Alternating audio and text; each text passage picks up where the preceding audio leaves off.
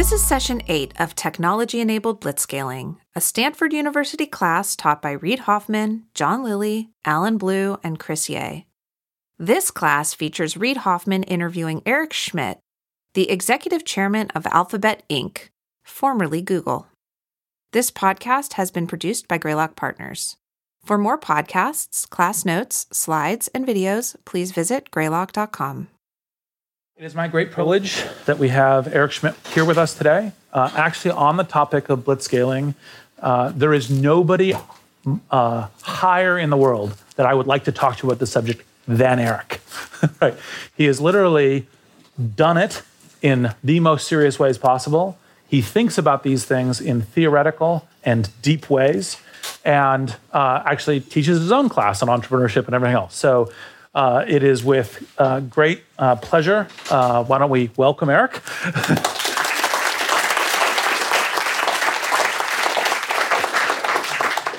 And then kick it off. So I don't know if everyone knows that you had a substantive career before Google, since they all know about your career at Google. First at Sun, doing very hardcore tech stuff, and then Novell.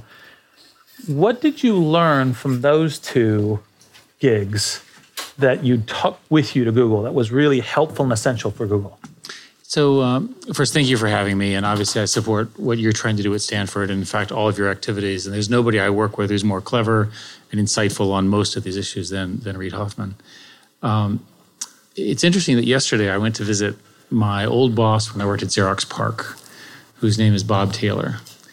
And to talk to somebody who is the person who funded the ARPANET and ask him how did he do that, and the person who conceived the personal computer and who did he work with, gives you a reminder of both the extraordinary and the awesome things that have happened in our industry, and also, frankly, how old I am. Right, that's sort of my conclusion. So my history is I'm a computer scientist, a PhD from Berkeley, but I've been around here for almost 40 years. And working at Xerox PARC, I went to Sun. And one of my sort of rules as a sort of first young manager is that as a young manager, you absorb everything. So my manager at Xerox, Bob Taylor, had a particular management style, which I now realize 40 years later is kind of like mine, the way I approach things. And my first impressions of being a Sun manager and the way Sun worked, I think colored the next 30 years of development. And so one of the things to remember is that the next 5 or 10 years of your careers are in fact crucial because that's when you learn all this shit, right? And that all sort of where you are and the people the sort of the little subtle things that make leadership happen are learned during that period, which was a surprise to me. So at Sun, Sun was both very tumultuous, very political, and very complicated. There were many, many good things that I learned, and I also learned some real negatives. One of the things that I learned negatively is that companies can reorganize prematurely, companies can become religious, companies can not react to actual facts. The low point in my time at Sun was we had a meeting where we were looking at Sun computers versus PCs, and we concluded we could not get our manufacturing costs equal to that of PCs. Now, by the way, that's a signal that you should quit, because I failed to answer the question that I advocate now, which is, what does the next 5 years look like? So one of the sort of things we talk about in my other class in the MBA school is ask the 5-year question, right? And I learned that sort of the hard way because for most of my life, the answers were given to me or they were highly narrow. So now I ask, what's going to happen in the next 5 years? What's going to happen next? And I learned that. So anyway, after 14 years of Sun, lots of politics and so forth, I did the Java maneuver, which we can talk about if you're interested in. I went to Novell under the mistaken idea that I wanted to be a CEO. And I failed to do any due diligence. So had I done the due diligence, I wouldn't have taken the job, and therefore I would not have gone to Google. So it was probably good I didn't do the due diligence. But at Novell, there was a week which we remember. My colleague and I, who joined me with me, said was the worst week ever. Where our basic goal was to get out of this with our professional reputations intact and not in jail. Right. And that's after you join a company and you discover the books are cooked and the people are frauds and the customers aren't paying and so forth and so on. But in hindsight, what I learned, something which is that you can actually overcome that.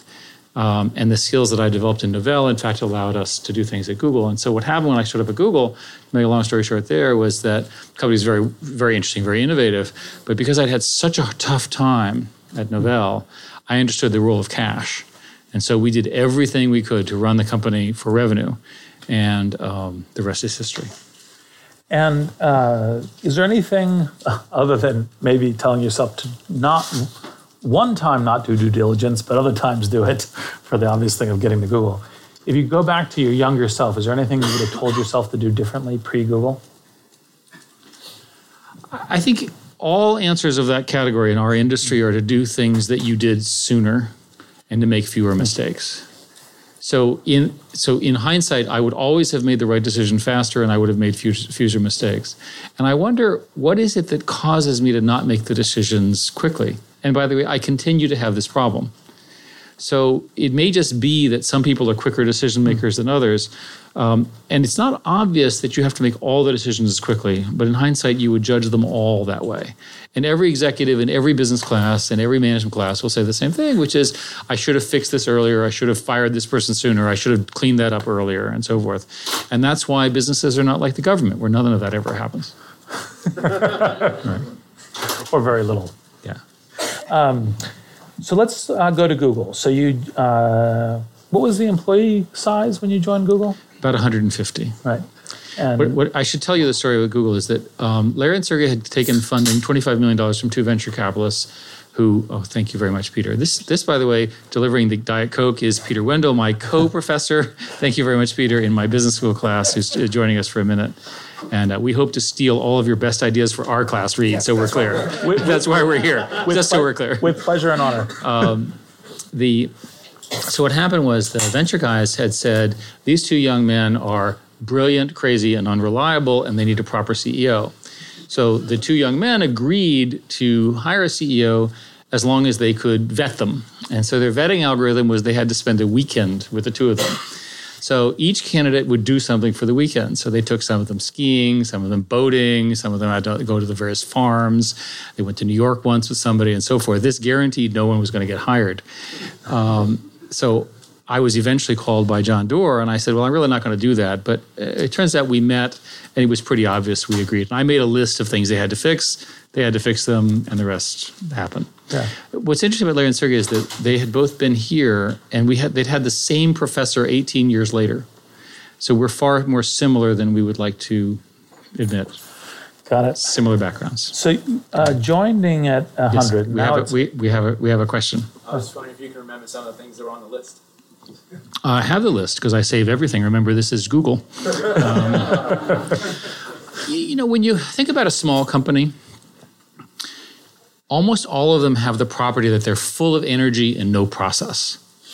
And they get to the point that Google was at by just sheer force of energy, hard work, and figuring stuff out. So my list was pretty straightforward. International expansion plans, sales plans, hiring plans. Is the money real? Proper accounting. Do you understand where your inventory is? In this case, Google didn't have any. Development plans, 18-month product plans, none of which existed. When the first meeting I was in at Google, it was like being in graduate school in a university, full of very interesting conversations without deadlines or deliverables, right? Which is sort of the style. And much of the Google culture was developed out of the graduate school of Stanford. In other words, the offices had 4 people in it because that was the office that Larry and Sergey had in. That kind of, it felt very much like that. And it turns out when that kind of raw material, what I figured out is all you have to do is ask questions. It's like, what's the plan? I go, oh, and then an answer comes out. And it's not that they don't, it's not that they haven't thought it. Well, it is that if you push them, they can develop a plan. It's just, they didn't think it was important. It was more interesting to talk about this. And that's where the raw talent matters. Actually, just as an elaboration on that, what advice would you give? So how does the partnership between young, ambitious, highly talented, super smart founders and new people coming in, what were the key things to make that work really well? Well, I was well aware of this John Sculley, Steve Jobs story. And you all are too young to have lived through it, but the fact of the matter is that Jobs needed somebody to be the CEO. The board picked Sculley. The two had a fight. Sculley went to the board had to support the CEO, because if they don't, the CEO quits. And the rest happened. Eventually, Steve left. formed a company called Next. And then, as you know, he very cleverly ultimately got himself acquired. And then within a month or two, got the CEO who acquired him fired and replaced the entire board. By the way, that's a Steve Jobs moment. That's very hard to do, certainly for you and I. Yes. Right? I mean, that's like an amazing achievement in and of itself. And it produced the most valuable company in the world. So it's clearly the right choice in hindsight. Well, I was very, very aware of this issue of founders and the outsider, and I understood I was the outsider. So from the moment I started, I knew it was their company, and I didn't get confused. It's their company, it's their company, it's their company. So what does this mean? I refused to do any press. And so as young executives and all sorts of press, they really enjoyed it. They had all these pictures. They were going to cover on Time and so forth and so on. And then they, right before the IPO, they did an interview with Playboy. No pictures, so we're clear. And the interview with Playboy was on roughly February 20th or April 20th of that year.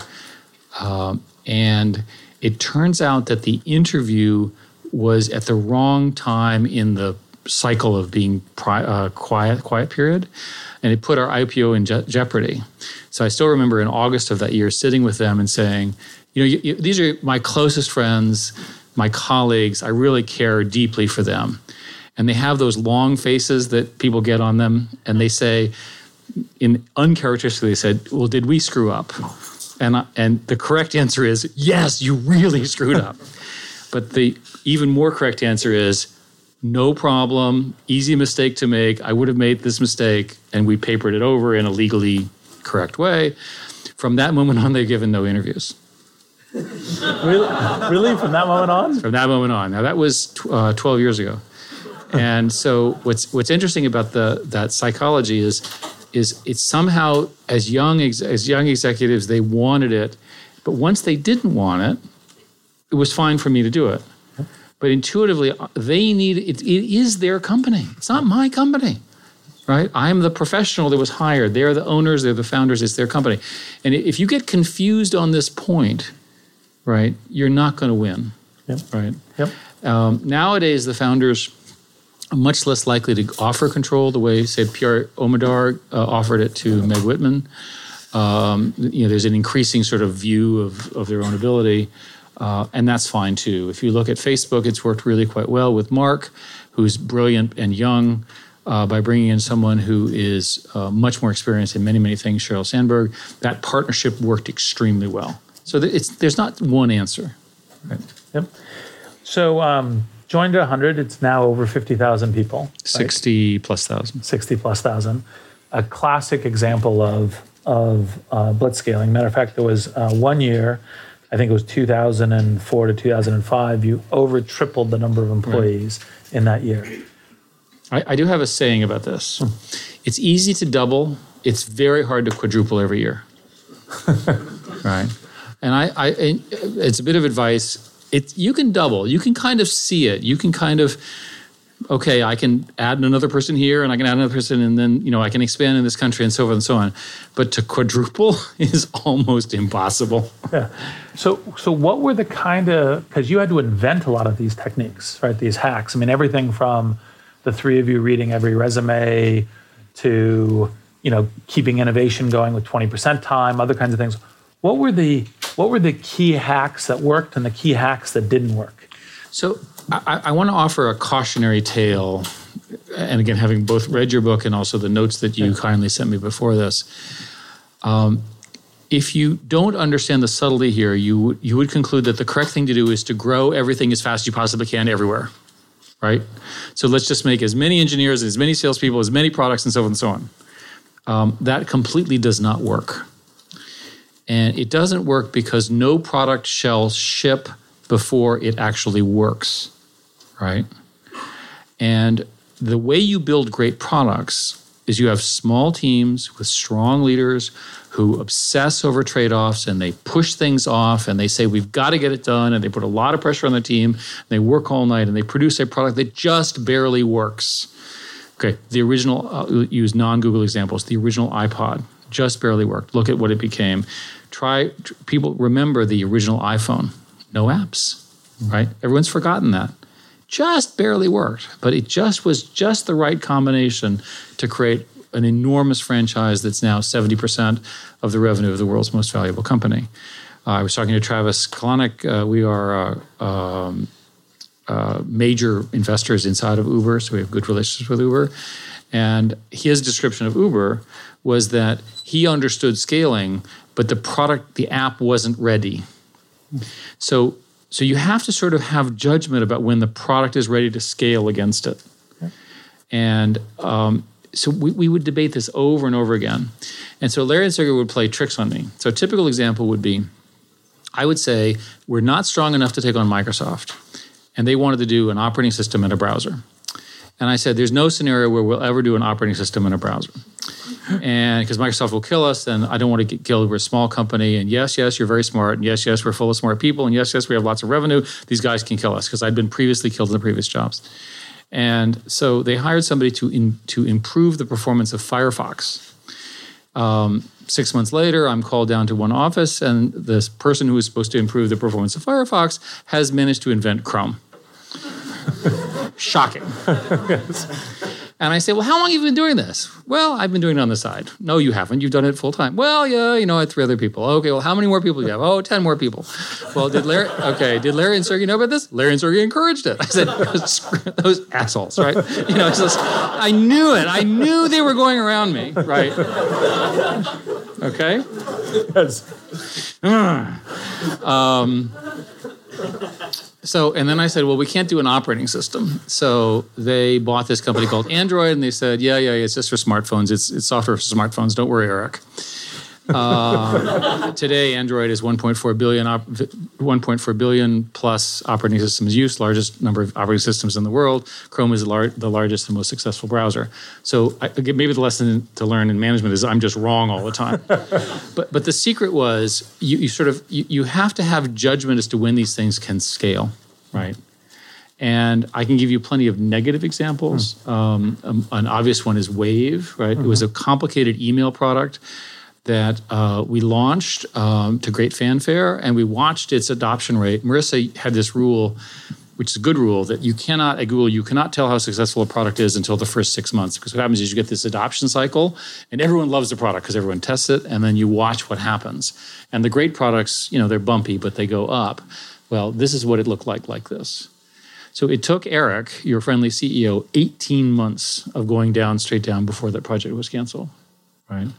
So again, lack of due diligence last. So the reason I'm answering your question in the blitz growth argument by saying you've got to have the products that you can scale. Yep. If you have the products that can scale, the thing that's new is you can scale very quickly. The Uber example. Once you have an app and a business model that more or less works, there's no reason why you shouldn't go global and wide. When I started at Google, I sat down. My first concern with Google was I thought the whole thing was a sham. The company was using QuickBooks for its accounting, and I was convinced that there were errors. So I asked to be shown the actual cash balance in the bank. There was, in fact, cash in the bank, which was shocking to me. So then the sales guy, his name was Omid, who's now just gone off to Twitter, I said, okay, well, where's this money coming from? He said, well, we have Salesforce, we sell these ads. Who clicks on these ads? Well, nobody. Well, okay, whatever. It must be some fake thing. So we investigated, we decided people really were clicking on these ads. So I said, well, how many clicks do you get outside of America? And he said, well, none. I said, well, no, you have lots of traffic. So I said, leave and go to Europe and don't come back until you have sales operations in Britain, the UK, and France, which is a strange thing to say to somebody. So this is a month after I'd started. And so he left. And he came back in 3 weeks, having set up those operations. Today, the operations he set up contributes 60% of the profits of a $60 billion corporation, right? Yep. So in hindsight, I should have done it a month earlier, right? Think about the compound value of that decision. Yep. So there's a point when you keep it small, and there's a point where you expand. And when you expand, you grow very, very quickly, right? And it has to be replicable. So let's using Uber as an example. Always the favorite example because everybody understands Uber, as I said. Do you believe that the Uber model scales well outside the United States? Well, ask the French, okay? The French love it, but the government hates it, right? So they need 2 problems. They need a scalable app and they need a scalable negotiation strategy with the governments, right? So now you can guess how far they'll be, right? Google had the same problem with China, and we lost. So what, any heuristics for when the product is right for scaling? Well, I have another opinion about this. And if you think about the greatest products, they've almost always been designed for the benefit of the people who actually are building them. And so the Uber story, they built this to share apps. And in fact, the original Uber was a private sharing group. Larry and Sergey built Google for Stanford, and particular for themselves. The server was in Larry's dorm room, and they needed a second server. They didn't have enough power, so they ran the cord over the room into the gentleman next door's dorm room. They opened up the server for the entire campus here, and the usage was phenomenal. Andy Bechtolsheim heard about it through David Cheriton. He wrote a $100,000 check. They didn't have a name for a company. He wrote the check. He gave it to Sergey. Sergey put it in his wallet without a name on it for $100,000 and left it in his wallet for a month until they had the name Google invented. Right. They moved into Sergey's girlfriend's sister at the time, then wife, ex-wife, the long history of life there, house which we now own, where they set up these servers in the garage. And they slowly took over each of the bedrooms. And this poor woman who I think was pregnant at the time kept saying, the baby's coming, the baby's coming. They put Google World Headquarters in the baby's room, right? So the rest happened. But then is the heuristic, you already see such impressive demand, you know you have to keep up with it, or sometimes the heuristic simpler or different than that? It's easier if I give you a latch. It is tempting to believe that you have a product that works before it works. And the error that's made, especially by non-technical people, is they believe what the engineers tell them, and then they pre-scale for a product that doesn't work very well. So think of it in a different way. Think of it as, I'm going to raise money from you, because Chris, you're a very famous venture capitalist.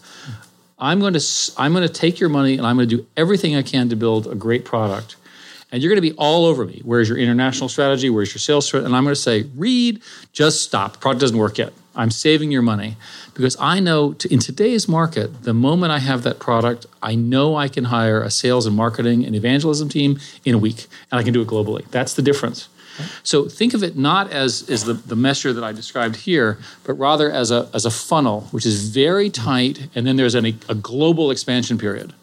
And I think that's the essence of what you're trying to say in your book, which is there's a point where the sum of all of this, it's like this huge push, right? But you have to time it right. Now, how do you know? Well, one is people use the product itself. Let me give you there are lots of failures in my case. Let's use Wave. Nobody at Google used Wave. Okay? Other people did. And by the way, they were really nice and really energetic. They're not using it anymore. They were just like caught up in the hype, right? How many people do you see walking around Stanford using Google Glass? Anyone here wearing Google Glass? I don't see it. Okay. Let's keep going through the list, right? Yeah. Again, maybe it's just we're at version 1 and we need version 1.1. Maybe we need just a small change, and then boom. Right. Those are 2 examples. You can pick hundreds of examples in Google. Thank goodness you've all forgotten them. So once you have the product market fit that works sufficiently, part of the thing that I think we do here in the Valley, China does, but it's actually relatively rare, is figure out how to really build fast into that global opportunity. And some of those techniques were things that you guys invented. So what was the stuff in order to be able to... Well, I want to talk a little bit about hiring. Yeah. Before your excellent book, Jonathan and I wrote a book called How Google Works. And a third of the book is on recruiting. And I want to give Sheryl Sandberg credit because when she was with us, she set up a lot of this. There is a way to systematically hire better people than anybody else. What Bob Taylor, who I interviewed yesterday for a new book I'm working on, The Future of Everything, which involves looking at the past of everything, said was sell the dream. So here's how he funded the ARPANET, right? He called up people and he described what he wanted, and they either got it and got incredibly excited, or they didn't. And if they didn't, he just went to the next person. How hard is that? Well, if your idea is pretty good, if the person is sufficiently dull that they don't get it, then are they going to get it after some persuasion? Probably not. Right? You want somebody who's quick. One of the things you say is hire generalists. Yep. Right? And we in the form of Larry and Sergey, to start with, had very strict rules. And here's a typical example. I would go in and I would say, we need some experience in this layer, in this area, and we need some people who can program in Java and SQL and various other sort of XML protocols, which I was very familiar with in my previous jobs. And they would say, that's the stupidest thing we've ever heard. No one would ever want to use Java or any of those kinds of things. They did this partly just to annoy me. And I said, well, who do you want to hire? I said, we want to hire incredibly intelligent people. Well, so do I. Okay, you're implying that people working on the stuff I care about are not very intelligent. And they would say, no. We want to hire incredibly intelligent people, and incredibly intelligent people would figure out that the stuff you're talking about is stupid, and therefore you should work on the right thing. Okay. So we would have these debates, right? And it's all in great fun, of course. Mm-hmm. And by the way, today we have thousands and thousands of Java programmers, just in case you're worried about it. But they were actually making a different point. They were making a point that you hire people who can get the job done, that the industry overvalues experience and undervalues strategic and intellectual flexibility, which is the point you make in your book. And I feel very strongly about that. There's an easy way to understand this. I'll tell you, in all the issues we had at Google, I realized that I had no idea what to do. I am, after all, the CEO. I'm supposed to know what to do. I have no idea what to do. But I knew I had by far the best team ever assembled to address them.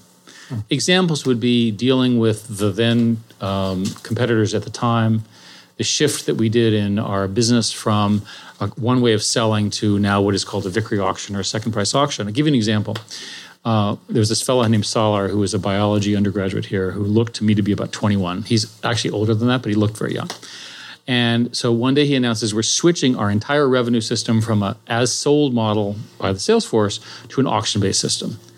And I was convinced, remember, that these things were being oversold, that they weren't worth very much. And our sales guys were so incredibly good that they were maximizing the value to the point where the price was too high. Salar said, well, I'm not sure, but we won't get there with salespeople. We have to have an auction. And I said, okay, whatever. And Larry and Sergey were on his side anyway. So I got so worried about this, I put in place a program in the first year, which I called the cash restriction program. You can imagine the acronym.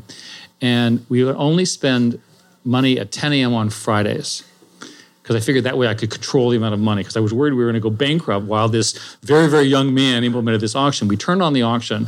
I'm terrified, and the revenue triples in day one. Of course, we completely forget the whole program. And I'm saying, you're telling me that our incredibly talented sales force is underpricing our product by a factor of 3? Right? So then I immediately call the sales guys and say, what are you doing? So sometimes, I don't know whether that's luck or scale, but it showed you in Salar, of course, a brilliant man and a person who really is responsible for the architecture that drove the $60 billion. You need ideas like that scale so fast. And let me put in a pitch for my current best idea, which is machine learning. And in the careers that you all will have and in the companies you'll found and so forth, machine learning will be the way in which you get that multiplier. Mm-hmm. And for the non-programmers in the room, the way to understand this is that programmers like me were taught how to write algorithms that precisely specified a methodology, and we got really good at it, and we're very proud of it, and we're very arrogant. Okay, a new set of programmers understand how to have a computer learn something, and then the learning model is applied to this problem, and that's a very scalable model.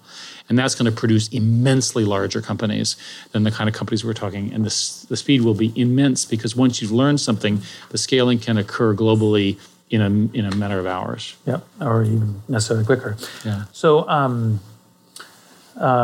hiring, is there stuff that you want to go into how you did hiring particularly well? Well, we had a whole bunch of reasons. One of the rules is that we didn't want to hire your friends, which always was upsetting.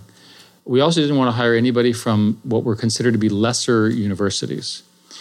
And so we also wanted to hire people who had very high GPAs. So the constant problem was that somebody was a good employee, had someone they had worked with who was very loyal, very hardworking, who was not from a great university, did not have a very good GPA, and we would not hire them. So that was controversial.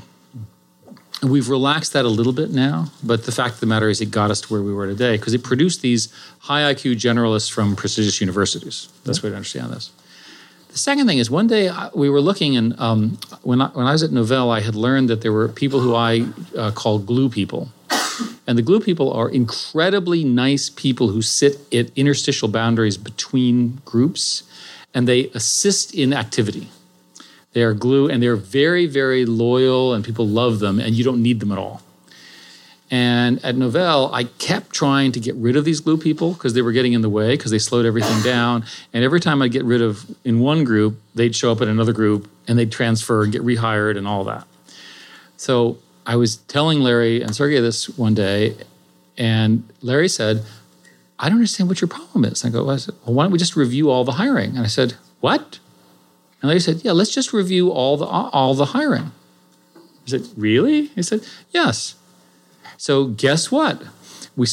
From that moment on, we reviewed every offer packet, literally everyone. And anybody who smelled or looked like a glue person, plus the people that Larry and Sergey thought had backgrounds that I liked that they didn't, would all be flagged. And so anybody who sort of met the original profile, they'd go right through. And we'd have this huge argument.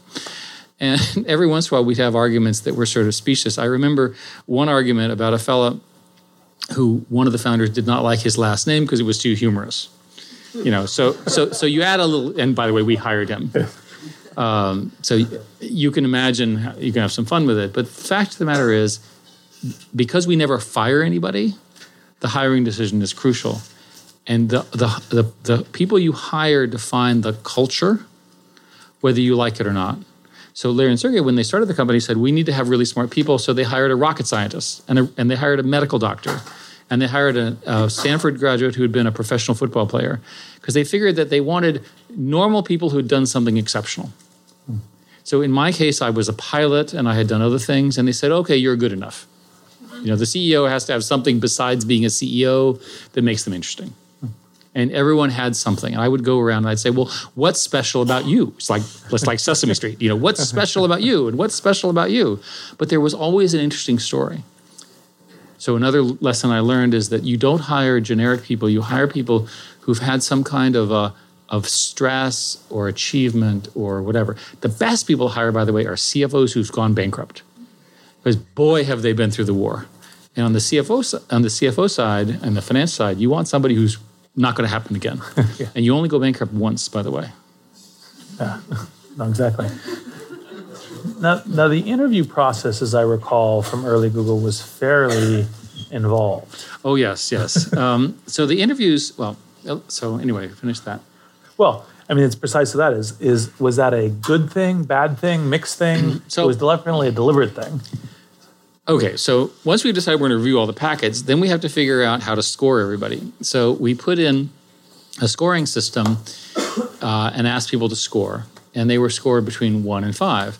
So Sergey said, well, the problem here is that these scores will be biased. So we put in a statistical measure where we would look at the average weight of the scorers and then correlate that with the future performance of their scoring.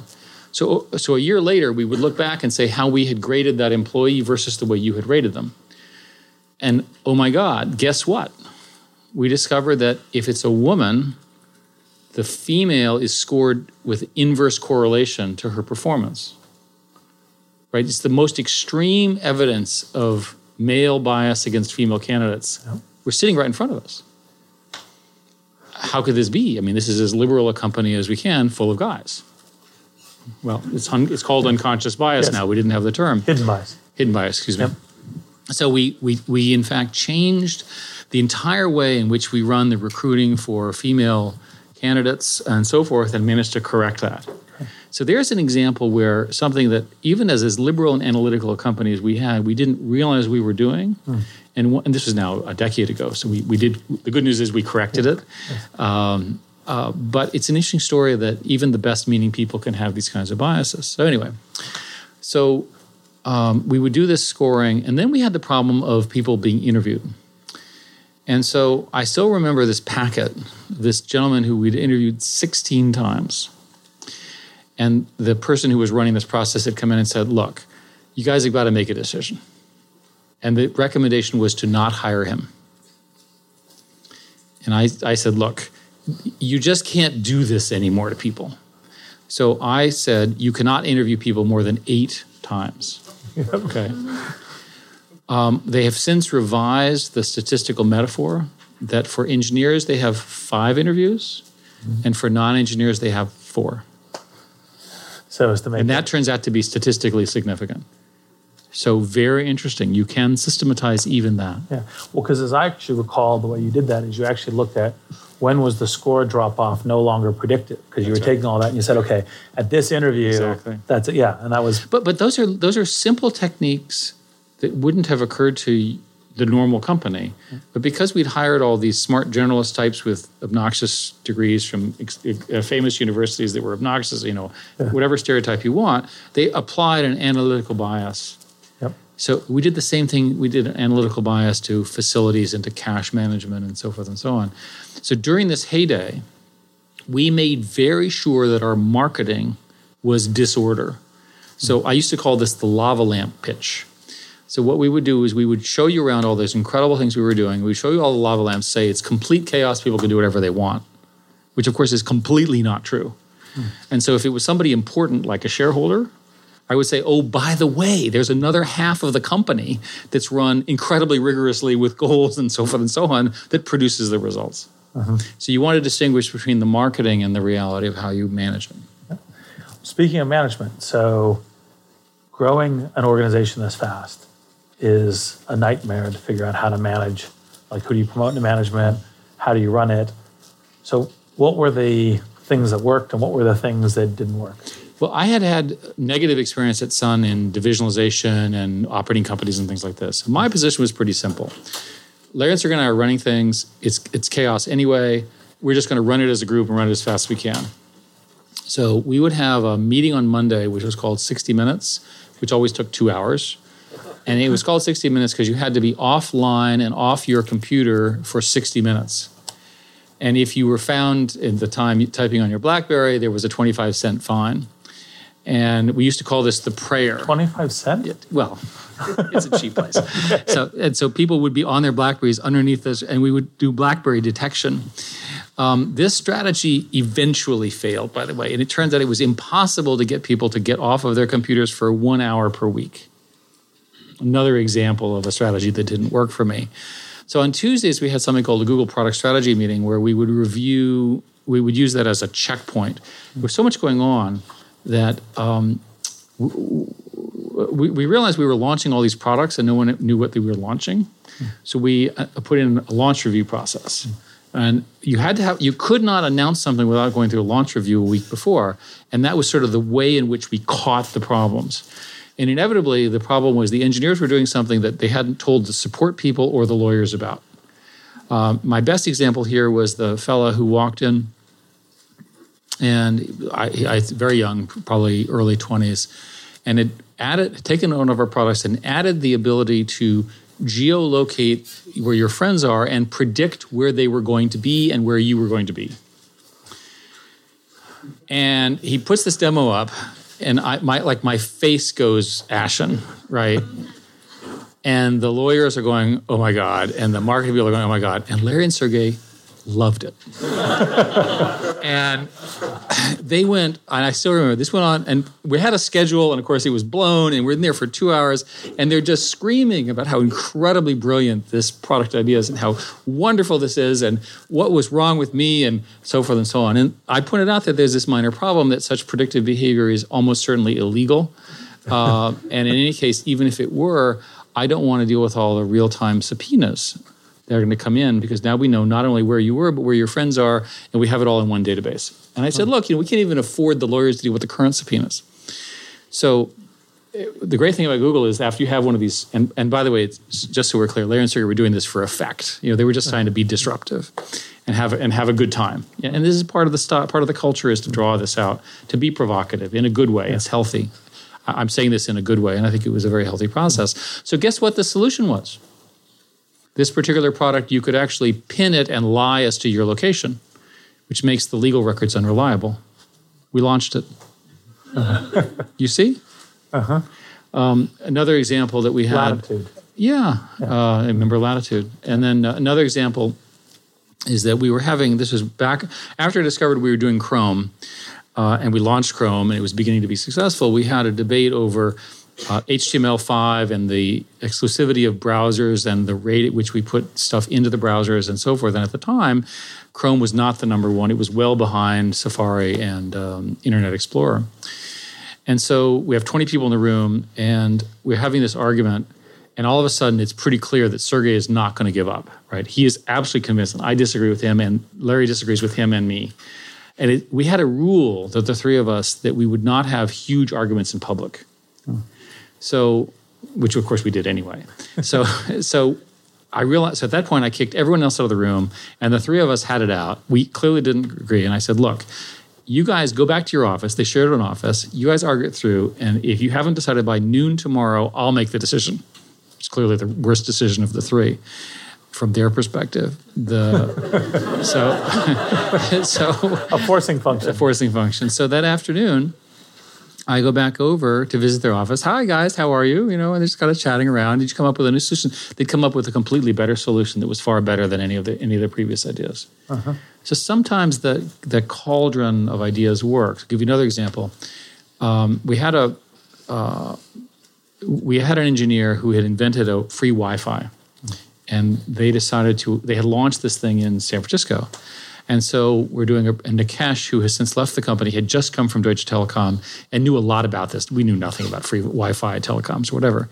So he starts asking this guy very reasonable business questions, none of which he could answer. And the review is going south, and it's getting worse and worse and worse.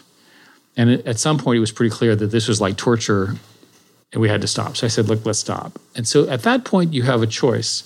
You can say to the person, you know, you're an idiot for having brought such a terrible idea.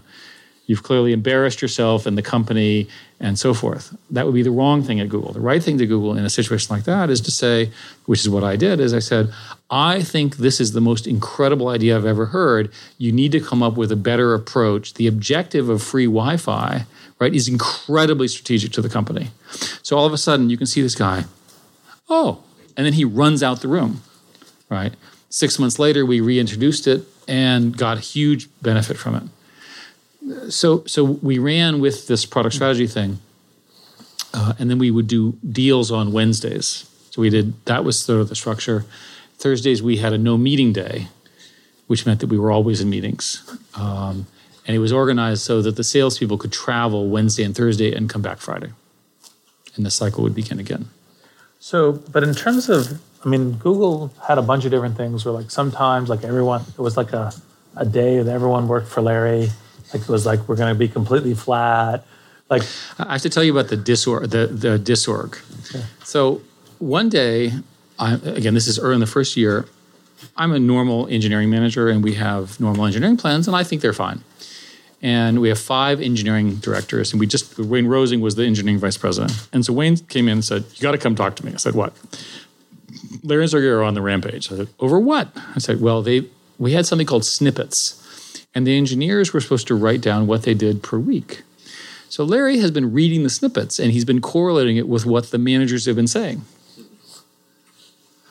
Not good. And Larry's a very precise and very analytical person. And so he says, look, we got a problem. I mean, I can't deny it. Larry, what are you going to do? I said, well, we're going to get rid of all the managers. I said, you can't do that, Larry. So nevertheless, and that was, of course, an even greater challenge. So they took the 5 managers and made them individual contributors. All of them are still in the company, I might add, 10 years later. And we had 120 people working for one engineering vice president directly. And we reasoned that this would guarantee he couldn't interfere with their work. So we ran that way for 2 years. His name was Bill Coran. He's now a very successful venture capitalist. And he jokes about what it was like. But you can, in these situations, do extraordinary things. Yep. And so actually that's probably a good tee up too. So in this kind of blitzscaling circumstance, what's the role of the CEO? Well, I can tell you my role was to manage the chaos. You have different kinds of CEOs, and there's no single answer. In any successful company, you've got to have somebody who can run very fast and has very, very good product sense and has the sort of intellectual, emotional leadership of the key stakeholders. In that sense, it's like a faculty. The key engineering talent, they sort of put up with the management. They know what they're doing. They're incredibly professional. They're very, very driven. They know what great products look. That's what success looks like. So my job was to sort of organize the world around them. So ultimately, if you ask Larry and Sergey, when they hired me, Larry said to me, well, we don't need you now, but we'll need you in the future. And I think that was roughly right? As a small company, they were doing fine, but in order to scale, you needed somebody who understood replication, and you could basically put the systems in place. So I set out to hire the non-essential executives, which was everyone else, right? All the other functions that you need, and deal with all the other kinds of things, while Larry and Sergey, as founders, were working on the technical things. There are other models where you have a very technical founder who won't give up control, who cedes partial business control to a business associate. I think Mark is a good example of that. Yep. Where Mark's not going to give up control over Facebook, and by the way, Larry and Sergey didn't either. Right? It doesn't matter whether you're called CEO or not, but Mark allows the key stakeholders, in his case, the CFO and Cheryl, to run large parts of the company. And of course, they do a great job. Yeah, exactly. One of our theses in blitzscaling is that part of what you do is you make decisions about also what not to do in order to move fast. Yeah. Were there kind of key decisions about what not to do in order to be able to move fast at Google? Surprisingly, no. Because the ambition was so broad, the only lever I had was to slow some things down and emphasize other things. I don't agree that you should narrow your focus. What I believe is that you get the best outcome when you make the broadest appeal in terms of leadership and excitement and so forth. And we worked very hard to make that happen. But there were other things. For example, we would refuse to do exclusive deals with people, but I would explain to people, well, we don't really do exclusive deals, but we only have the capacity to work with one, and it's going to be you, right? So that there are other ways of achieving those kinds of things. So I'd be careful to conclude that you should do a small thing. All success starts from doing one thing really, really well, but you'll recruit better with a broader vision that's credible and that you can articulate. But go back to that selling the dream, right? What you do is selling a dream. If you can't sell the dream, then you're not going to be successful. What were the key things that kept Google innovating intelligently as it scaled? Right, 20% time was one of the things that was publicized. We talk a lot about that. 20% time was a rule invented again when I started there. There were two actually interesting. One was don't be evil, and the second one was 20% time. Don't be evil, I thought was a joke. Because, nobody here is evil. Yes. I don't want to be evil. You don't want to be evil. And so I was sitting in the original conference room in the small building when we started, and there's this conversation about ad targeting and a particular ad click. And one of the engineers, his name is Ron, pounds the table and said, "That would be evil." And I'm like, "Oh, okay, what just happened?" And the whole mood of the room changes, and there's this huge debate over whether that's evil or not. And ultimately, they didn't do the change. And so I thought, what's the analogy there? And the analogy was it's the Kanban system. Right? In Japan, the notion that any employee can stop the line if they see a poor quality thing. And it works because of shared values. Strong shared values, a strong buy-in to principles takes you far. And I think that helped us. And that, I think it may or may not be true today that the company has that feeling, but there's certainly, its history is clearly that. The second one was 20% time, and the idea was that we could ask you as an employee to do everything you can in 80% of your time, and the other 20% time you could do whatever you wanted. Don't be too worried here. These are engineers. They're not exactly going to run off and do something wild. But if they're passionate about something, they could do a 20% project that became many of the features that we offer today began as 20% explorations. So part of the management job was to sort of listen for those 20% time things, and then sort of aggregate them. And Marissa, again, I'm just mentioning people that you all would know, now running Yahoo, of course, and a superb executive, would watch for these things. So Marissa maintained a top 100 list, which had 300 things on it. And she was constantly culling that list and trying to identify these little ideas and trying to get them to talk to each other. Yeah. So, well, Marissa's a good example. The APM program, et cetera. How did you end up growing managers? I would argue immodestly that the program that's called the APM program is the largest source of entrepreneurs in the Bay Area today. So Marissa had this idea. Marissa was I think an undergraduate here or a TA something. Undergraduate in symbolic systems. Oh yes, incredible talent, very, very technical, and she became a product manager. And when I started, she was one of the 3 product managers. The company now has thousands, and she had the idea that we should grow these associate product managers, as she called them. And the idea was that you would hire people who were right out of college with a technical degree, typically computer science, who did not themselves want to become programmers. They wanted to work with programmers. So she would identify them, and they're all, again, very young, right out of college, and then she would train them. And so they would, for example, go on these trips for weeks and sleep 4 to a hotel room, and just like in college or graduate school or in high school. And it forged these incredibly tight bonds of people who were highly technical and who could specify products. And then she would run them through this sort of training program. And Sundar was an example of this, slightly older version of the same thing. All of the executives running the key parts of Google came in through that program, it turns out. And the program, although she was too young to understand it, was originally invented by Microsoft.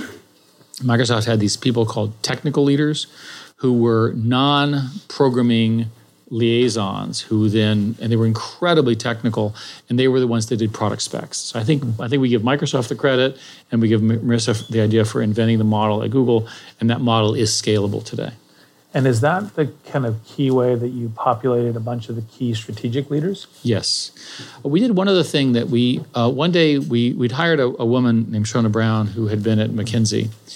And she had been a partner, and I guess she'd gotten tired of being a partner, and she wanted to work in a proper company. So she came over, and we made her chief operating poobah, something or another, and put her in charge of all the things that nobody knew what to do with. And so she comes in and says, I think we should have our own McKinsey operation. I said, no, we're not going to pay McKinsey. She said, no, we're just going to hire the people from McKinsey. And I said, what? And she goes, no, we're going to hire the following. We're going to get the people who would be associates, that is non-tenured, non-partner people, and we're going to have them come and do the McKinsey function. She didn't mean hiring from McKinsey. She mean replicating that function, and they'll be in this group for 1 to 2 years, and then they'll go with the business that they studied, and that'll be their career path. I said, well, give that a try.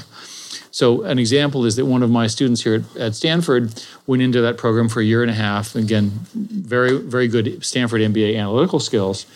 And, he's a pilot and, just a great leader in all known ways. He runs half of YouTube today. Now, how did he get from 10 years ago to running half of YouTube? He earned it, right? He went from project to project. Give you another example, Dennis Woodside, who's now the chief operating officer of Dropbox, came in through a similar program. So he studied Salesforce effectiveness, and we put him in charge of the emerging world. And he was doing so well, we eventually put him in charge of all of Europe. And then eventually we put him in charge of all of Motorola. And then he left to go become number 2 at Dropbox, which is a good move for him. So these people who have the sort of business analytical skills are incredibly useful.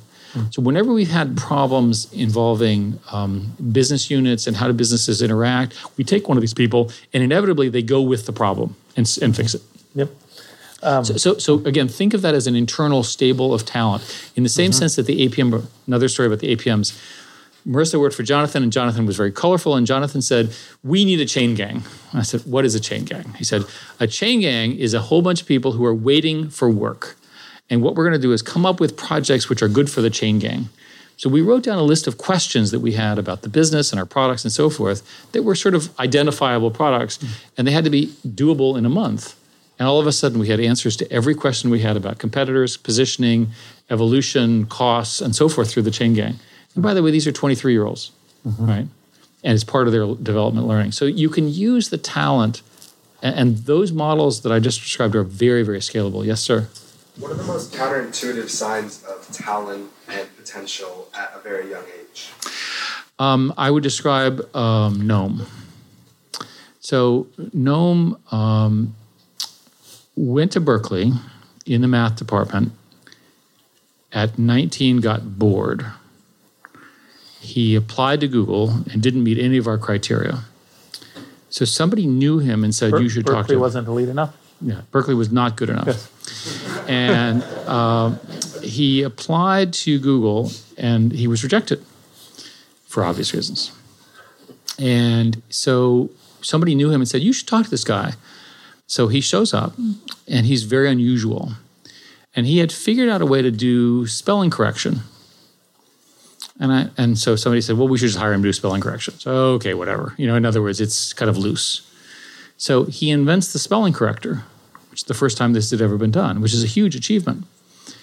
Everybody said, well, we should have hired him. I said, well, he didn't meet any of our criteria. So we have another rule, which is that if the person is super smart, hire them anyway, right? But they've got to be able to do invent a new spelling corrector. So armed with that information, 6 months later, I'm in the cafeteria, and it's 6 o'clock at night on a Friday night, and I'm getting my dinner, and Noam's next to me. And Noam says, I've got to talk to you. I said, what? He said, I need 10,000 machines now. 10,000 machines at the time was a lot. It wouldn't be today. What? And again, I have a lot of credibility with Noam. Says, what are you going to do? He says, I'm going to solve general knowledge by the weekend. Okay, good. Okay. I said, okay. I put my tray down. I went over to the fella in charge of machines, and I said, get him as many machines as he does. So he turns on the software, right? We're chunking away, and the algorithm stops. They can't figure it out. They don't need more than a couple thousand machines for the weekend, and I'm saved, right? Today, Noam is still trying to solve general AI, right? But if there's anybody I can think of in the world who's likely to do it, it's going to be him. So what do you learn, right? Talk to the person and figure out what is it that they're going to do. And if they've got a path, give them a shot. But they have to be able to answer it that way. So that's how you handle these sorts of strange cases. There are always odd cases. I can give you lots of examples of hiring. We try to hire people who can coexist with other human beings because we tend to work in teams, but there are cases where we've said, okay, keep them over there. Usually the measure on that is they have to be so valuable that you're willing to put all the infrastructure around. And one of the things that Jonathan and I say in our book is that you should hire the divas, right? Now, by the way, if you read any management text, it says don't hire the divas because they're nothing but a pain in the ass. By the way, they are. But the people who are the divas who believe, right, are the ones that will drive the culture of excellence, and they'll drive you to that excellence. Steve Jobs is a diva. I worked with Bill Joy, who was my colleague for many years. He's an example of a diva. And I mean this in the most flattering way. They expect a lot. They drive people hard. They're controversial, and they care passionately. Right? If you find those people, you're probably going to work for one. So be nice to them, right? Pay attention or be that passionate.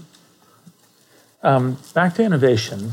How important is it to have separable groups to accomplish something big with an existing company? The Android group, Google X. This problem has never been solved. Mm-hmm.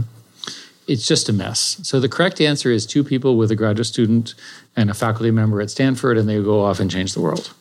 Every project I've been associated in the 40 years I've been doing this has started with 2 people in roughly the equivalent of graduate student and roughly with an assistant professor who's working for tenure. Mm. So for example, Windows, the platform was started by 1 person who I happen to know. Unix was 2 people. Java was 1 person. I go on and on and on. Gmail was 1 person with his colleague, Paul, and that's Paul Buchheit. Now today, how many people work on Gmail? Many, many, many, many hundreds.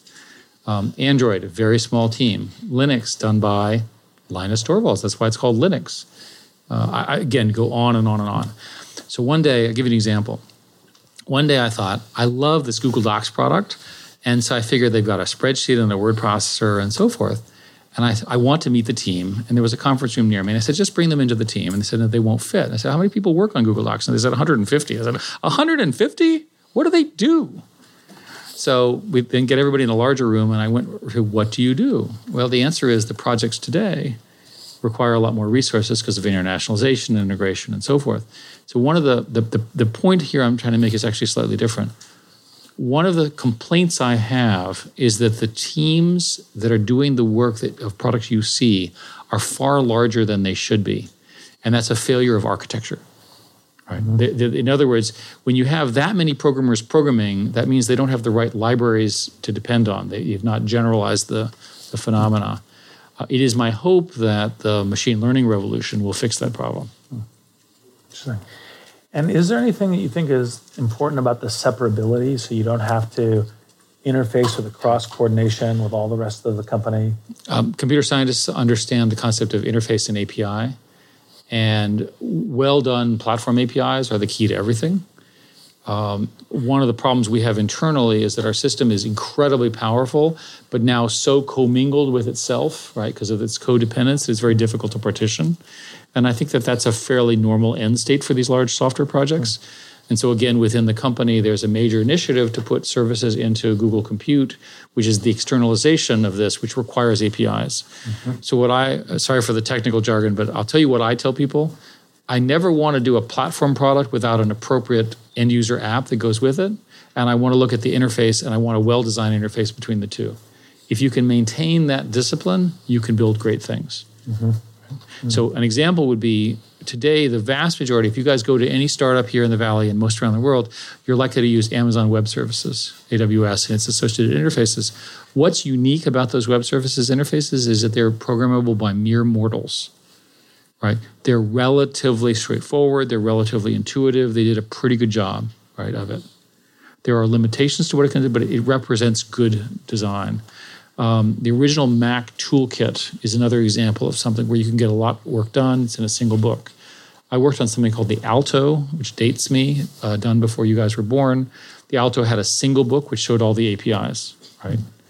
Right. So that's, when you have that kind of proper interface, that's where you are. Can you ask about Alphabet? So scale this all the way up, and you talk about organizational interfaces. So sure. Talk about how that's the natural. Well, Alphabet, so the question was about Alphabet. So I was giving a technical answer to interfaces. There is a size at which companies begin to fall in on themselves. I think Google has done particularly well because the two founders are so strong-minded and so technical and obviously so brilliant. And I would argue that Apple had done the same thing. If you look at the industry today, it's Apple, Amazon, Facebook, and Google driving sort of the first four, and then there's plenty of others right behind. But each of those companies has either a strong founder or a strong culture, a very strong product focus, and so forth. Steve told us, of course, I was on the board of Apple for many years. Steve told us that the problem with Google was that we had too many things going on. That his vision, which of course I think has been realized by the success of the company, is a very small number of incredibly well-done products. Right? And we can debate that, but the fact of the matter is the success speaks for itself. So in our case, I think we've hit some kind of a mission scale problem. We spent 2 years arguing about this. And the argument was, should we change the logo? Which I don't really care. But everyone else cared. And they said, well, the mission was all the world's information that we could index and use. And obviously, how do you match that with cars and biology and so forth? So Larry reviewed this at some length. We had visited with Warren Buffett on the 14th floor of a building in Omaha. It was the three of us and Warren Buffett, if you can imagine that.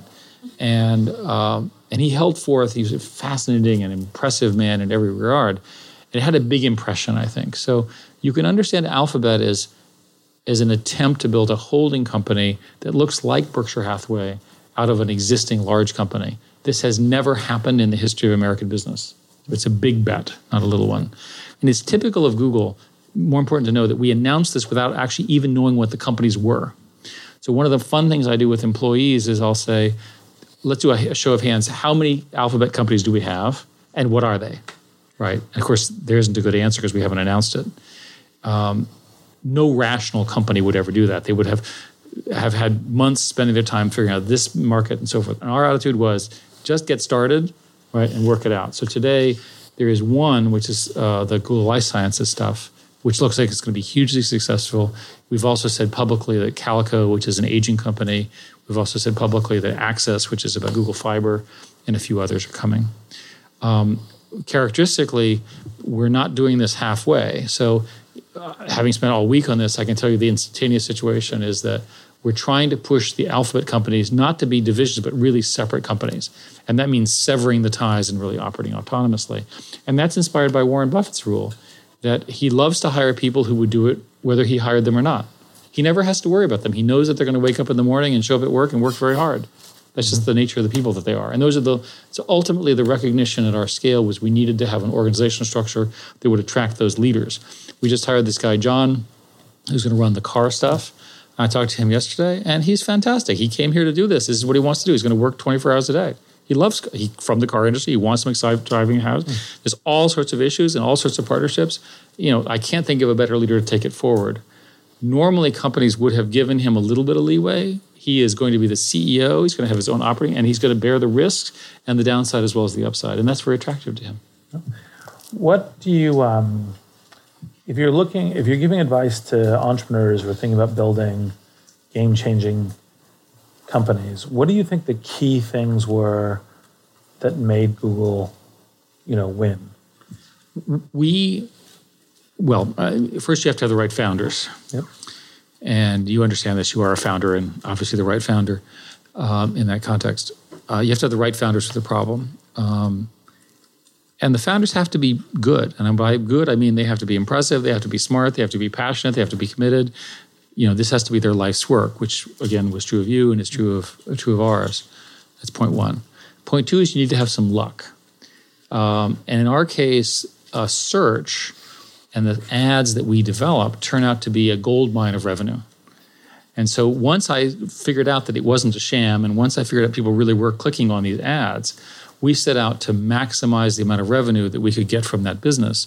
And if you look, it just went like this, right? And you maximize that by making the ads more relevant, making them more useful, all the things that you've heard. So the fact that we ended up in a very high gross margin business very early gave us the ability to take these risks. So when I talk to people, I always say, well, how much gross margin do you have? How much flexibility do you have? Mm-hmm. And I've been so lucky, and I give this credit to luck first, that I forget that there are other businesses that are relatively low margin businesses like almost every other business by comparison. Yep. And so you want to be careful to understand how much flexibility you really have. The ideal business is the Microsoft business, a monopoly software business with hardware competitors who are competing for good treatment by you in a growing and global industry, right? Again, let's use Uber as an example. Notice that Uber spends an awful lot of time talking about how the drivers don't work for them and that they don't own the cars. There's a reason, right? It's not the legal and the liability reasons. It's because if you think of them as a software infrastructure company, in other words, they help and assemble this thing, then they have very different economics than if you think of them as needing to open and own all those things. In that sense, it's a modern version of the franchisee. Why do people own McDonald's franchises rather than McDonald's? Well, because McDonald's couldn't get the capital to own them all themselves, right? So franchisees have to risk their business under a franchise model. Why do hotels, like Four Seasons doesn't actually own the buildings? Like, how could the Four Seasons hotel not own its own building? It's actually better to be the operator with a fixed revenue share in all the ways that you know, and let somebody else ride the real estate up and down, which is vicious, right, if you haven't spent some time in it. So I have a bunch of questions. I'm going to ask one more, and then we're going to open up. And if you guys don't have questions, I do have a stack more. I'm way too many for the amount of time. Well, you and I are together tomorrow afternoon, too. We're doing something together in San Francisco. Exactly, and it will actually be on radio at one point. Oh, really? Yes. So, It's, what do we do about the middle class? It's an important problem. Okay, I'm in favor of them. They click on ads a lot. Yes, exactly. Clearly. So it's clear. So it's clear what my position is I'm in favor of more human beings. Yes. Because more human beings means more customers, and more customers means more growth and revenue for the corporation that I represent. If you are confused on that, do the math around employment and people. We want more people, we want more immigration, we want more customers, we want more internet, we want more revenue. That's called capitalism. Yep. Exactly. We want more empowered people, too. Google obviously making massive amounts of progress in a lot of different areas, everything from self-driving cars, genetics, global connectivity of internet, search, mobile phone systems. I mean, the list just goes on. Were there any kind of particular valley of the shadow moments where you were like, oh gosh, is this going to work? Well, a lot. I think the one that drove me crazy was the conversion in the auction. 6 months later, we had we for various reasons we had to merge our databases together, and I thought, well, this is a pretty big deal. So I talked to the engineers, and we had 3 different databases to a single ad system. And I said, okay, well, maybe I should spend the weekend in the data center watching them. The engineer said, what planet are you from? We've never visited the data centers. I said, okay. So I figured I'd take the weekend off. They would do the merger, and I would go into work on Monday morning. And for various reasons, I had to be in New York that day. So I flew to New York on Sunday and Monday. And I wait and I see what happened after the database merger. So we're now merging to a single auction-based system, which based on the data would produce a lot of revenue. So at 5 o'clock, I'm sitting next to a young woman. I have my little cube right next to me, and the phone rings. And you can hear on the voice, it's a man, and he is screaming at this woman. How could you do this to me? This is a disaster, so forth. And this goes on for 25 minutes, and I'm listening and writing down. So I figured this is, real feedback. They say in the book you're supposed to actually listen to the customers. I was happy to have her listen, and I wrote down what this poor woman had to put up with. So she hangs up eventually. She's as polite as she could be. And I said, well, what happened? And she said, well, first place, he calls me every day. I said, he treats you that way? Yep, absolutely, every day at 5. And I said, well, why doesn't he drop you? I said, because everything in his business is dependent on us. And I said, well, what was that all about? He said, he couldn't get his report to show his boss that day of how much product they had sold. So sometimes you get the wrong impression. If you build something that's that crucial, right? So what happened was I thought, oh my God. So I go to the airport, I fly back, and I say, we've got a disaster, and we're going to have meetings every day until we resolve this. So by Thursday, it still wasn't resolved. So I said, okay, we're going to have meetings twice a day at 10 in the morning and 4 in the afternoon. That started Friday. And I said, by the way, if next week this isn't resolved, we're going to meet every hour for 7 days a week. And we fixed it. Yep. And that database is the benefit. So I think sometimes knowing where the problem is, and this poor woman, right, and the abuse she had suffered at the hands of this unknown customer drove that. And I thought, well, okay, that's both a lesson but also a crisis. Yep.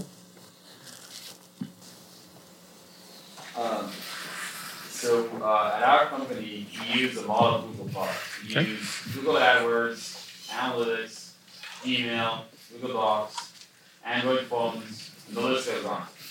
And one of the things we noticed was that our experience with Google as a company and the products was differing in each product. So support was different, quality was different. So firstly, is it intentional, or is it a result of those two things that we were talking about? And secondly, how is that going to change with Alphabet? Is it going to be more extreme? The products you're describing are all in the Google part, in the G of Alphabet, so there's no change from an Alphabet perspective. We've had various of these kinds of problems, and I think a lot of these have to do with scale. There's just a level of how well you can integrate all your support. The products are at different levels of maturity. There are interconnection issues and so forth. Without knowing the specifics, I can't give you a better answer. Initially, we didn't have any support at all, and that was sort of a non-starter.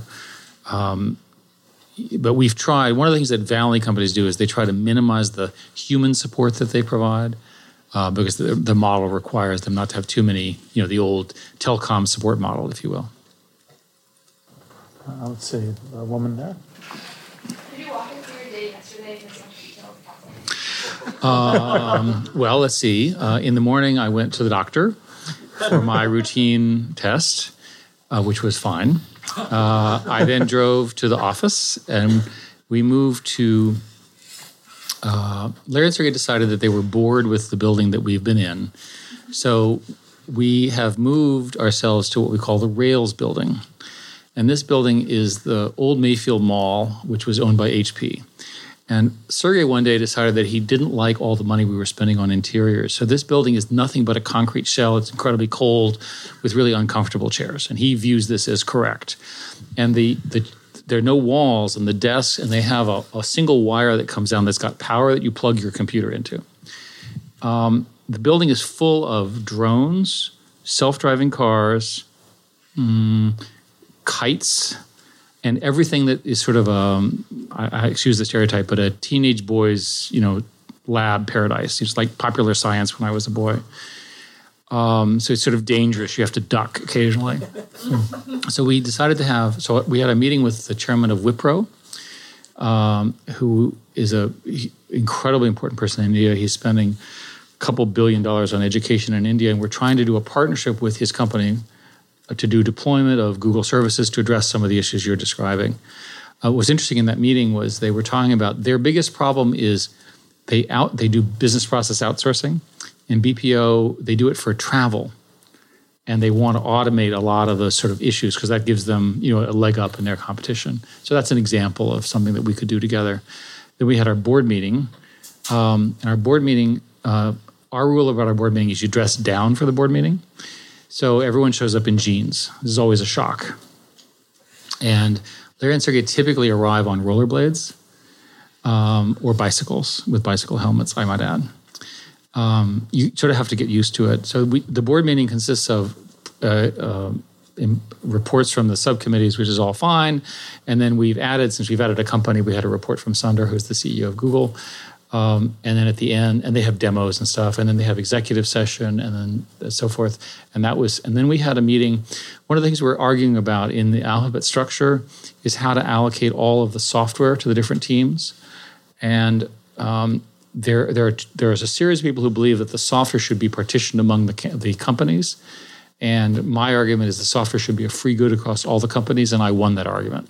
But in order to do that, I had to get all the people in one room and get everyone to agree and send a congratulatory message of how brilliant they were. And then I went to dinner. How's that? Chris, you had a question? Yeah. So for Alphabet, you studied Berkshire Hathaway. What were the other organizations or things in the past that were most useful to study in terms of setting up? I don't think that we studied very much except for Berkshire Hathaway because all of the other solutions wouldn't get us to the kind of autonomy that we want. Now, there are many, many technical issues of taking an existing company and splitting it in pieces. Technically, Google sort of did what is called a reverse swap, and so the parent got the stock, and then the contracts stay with the G. And there are many legal reasons for that. But one of the things you learn as a CEO is that in a well-run company, you can hire a very large number of very smart lawyers who can figure all these things out. So what you try to do is you try to say, what is the goal? And then say, please solve for this. Same thing with accounting and so forth. How do you think about capital management now that you have Alphabet? That was discussed yesterday at some length. At the moment, so we had a joke. The previous CFO had an orange backpack. And our joke was all the cash was kept in the backpack. And it's on the order of 70 billion. So it's like a lot. And that's a joke, by the way, so we're clear. It's not actually in the backpack. It's just an internal joke. So the cash sits at the moment I believe it sits in Google, but it is controlled by the parent. And at some point, they'll move it around. And there are legal reasons for that. But again, this is the kind of stuff... the shareholders own the cash, and the shareholders are in the board. So the board effectively controls it. But more like, how do you pick which ideas to fund, which companies to put more capital? It's the same process as always. There's a competition for best ideas. Here's a typical example would be Google Fiber. Google Fiber is an incredibly good business once it's established. I argue that we should maximize the rollout of Google Fiber. We've announced, I think, 20 cities. I don't know the exact number. And it's working very, very well. So now the question is, from a shareholder perspective, how much cash do you invest in any particular year? Well, my attitude is as much as you can. But there's sort of a rate at which you can deploy that cash without wasting it. So it turns out that the deployment is a function of the rate at which you can get the permissions, hire the electricians, and so forth. It's not a cash problem. So in the Valley companies that we're talking about, Microsoft, Cisco, Facebook, and so forth, they have so much cash that the kind of normal cash arguments, cash debt, don't really apply. It's really much more, can we use it effectively? Another example of a rule I should say is that every May, we think our business is slowing down because that's the seasonal low. The strongest is in this period before Christmas. And every May I think, oh my God, we should stop hiring engineers. Never stop hiring engineers. Because engineers, again, properly deployed, can always generate enormous amounts of economics over their salary. You're going to need them. In the very back. Yep. Could you talk about some of the personal tolls that this has taken on you, like with scaling some of the emotional tolls that you... It hasn't been that hard. I mean, look, I went to Novell. I did a turnaround. These high growth companies they're a blast. I mean, I would strongly encourage you to join a high growth company early and stay in it. I used to tell people, this is a rocket ship. This is success. Stop complaining, right? I mean, I've seen the other side. This is good. So, the personal tolls have to do with time with your family, exhaustion, burnout. We actually got so concerned last year that employees were burning out that we actually gave a series of speeches where we said to people, you have to take vacation, right? We put in place one of these vacation policies where you could take whatever you wanted, and people started taking less. So that's what we worry about. Very last question right here. I thought you had a question, no? Yeah, speaking of rocket ships, this is one of the prime examples of a company that probably has to worry about scaling too large because of antitrust. And I'm just curious how you think about the limits of scaling and how that affects your business. What I've always told our product teams is, I'll do the lawyering, you do the producting. So just build me incredible products. Don't be a lawyer. You're probably not very good. Now, I'm not a good one either, but I'm in charge. Right? So that kind of works. So what I always tell people is, just build me incredible products. Now, obviously, there is a real issue because of the role and scale. It was much lonelier at Google, but now that the Europeans are very concerned about all of the American companies, it's much better. Right? So in the US, I think it's pretty clear that we're not in antitrust trouble. In other words, scale in and of itself in America is fine. The European law and the European biases tend to bias against large companies. And the tech companies are building large market share platforms very, very quickly.